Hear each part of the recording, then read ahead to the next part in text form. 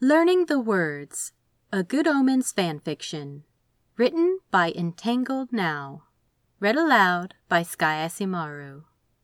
If you enjoy this podfic, you can check out the original story on Archive of Our Own. If you would like to hear more of my recordings or see some of my own work, you can find me through the pen and screen name of Sky Asimaru. Learning the Words. Summary. In which Crawley and Aziraphale are curious about some of the things Adam and Eve do. Notes. I challenged myself this week to write some things under 1,000 words because I've been struggling with short things recently. I was originally going to collect them all together, but they're all turning out to be very different, with different themes and ratings, so I decided to post them separately. I wanted some post-Garden of Eden shenanigans, though it was a fight to get this one to the word count. They kept talking. "Do you have any idea why they do it?" Aziraphale asks. Crawley's surprised by the tentative question, since the angel had seemed rather reluctant to draw him into conversation again. "Oh, sorry. What?" "Do you have any idea why they do it?" Aziraphale nods his head towards where Adam and Eve are curled together in the sandy grass, enthusiastically pressing their mouths together, which they seem to do frequently, and for no reason at all, as far as Crawley can tell.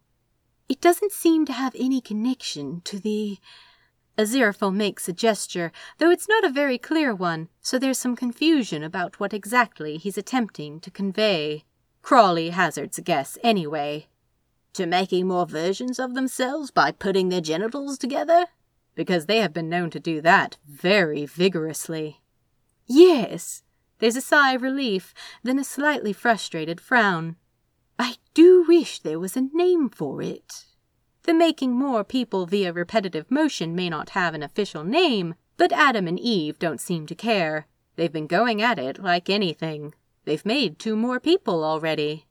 "Clever, though," Crawley offers. "It's very efficient." Aziraphale's whole face brightens. "It is, isn't it?"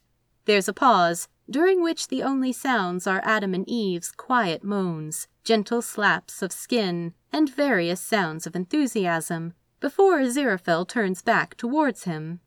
"I feel like it's probably rude to watch, but it's just so fascinating."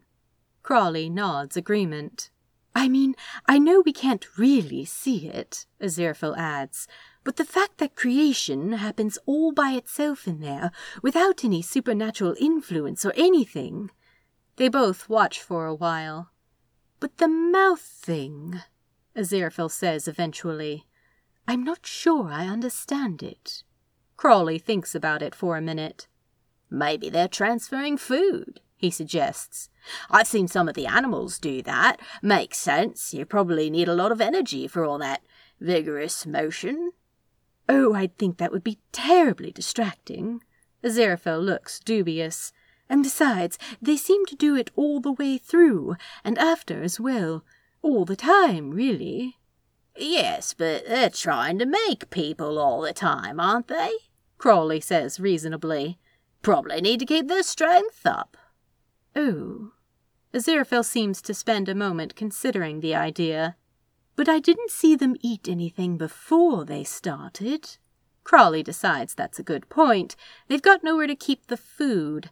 Not like those little rodents with the big cheeks. "Perhaps it's something to do with raising their body temperature." Aziraphale looks thoughtful. "Their mouths are quite warm, and I know some of the animals can only make more of themselves when they're just the right temperature." Crawley frowns sharply. "So what? If they do it too much, they'll overheat and die?" That's a horrible thought.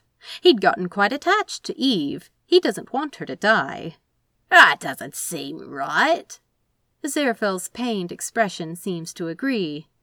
"Now, you know what I think?" Crawley says slowly. "I think it's a trust exercise." Aziraphale actually looks curious. "Oh? How so?" "Well, they're proving that they're not going to bite each other, aren't they? Getting their teeth as close as that, but not biting? It's a trust thing. It's got to be." Aziraphale doesn't look convinced. Oh, I feel like they trusted each other perfectly well before all the pressing and the licking. There's a pause. Aziraphale seems to be considering a new idea. Maybe they just... He stops, gives a nervous twist of hands. Just? Crawley encourages. Maybe they just like it, Aziraphale offers quietly. It does seem to make them smile an awful lot. Crawley frowns. But it's so wet, he protests. Aziraphale's mouth scrunches in, as if that was something he'd also noticed. Perhaps it feels nicer than it looks, he says tentatively.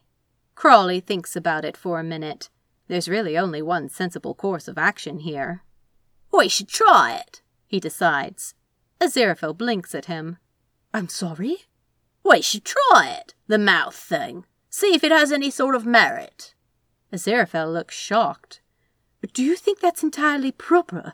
I mean, you're a demon and I'm an angel. So what?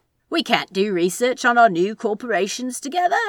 Crawley tries not to sound hurt, but it's hard. He hasn't had the body long, and the voice gives it away. Am I not good enough? He stuffs his hands into the folds of material in his robe around his waist. He's thinking about calling them pockets. Forget it. It's fine. I didn't mean... Crawley, I just meant we probably shouldn't be seen collaborating. We'll get in terrible trouble. Crawley gives the desert around them a pointed look. Aziraphale squirms awkwardly for a moment. All right, fine. The angel drops his fidgeting hands and tips his face up, the way they've both watched Eve do 100 times. He waits for Crawley to press his mouth down over his. Oh, that's unexpectedly interesting.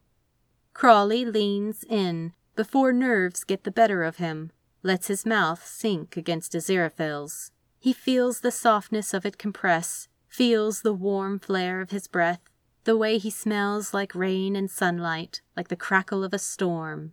Crawley opens his mouth to taste him, because Adam and Eve like to taste each other. Aziraphale opens easily for him, and Crawley slips inside. He finds the sweetness of pears and apple juice, the warmth of the angel's tongue, the gentle, holy sting that sparks along his nerves.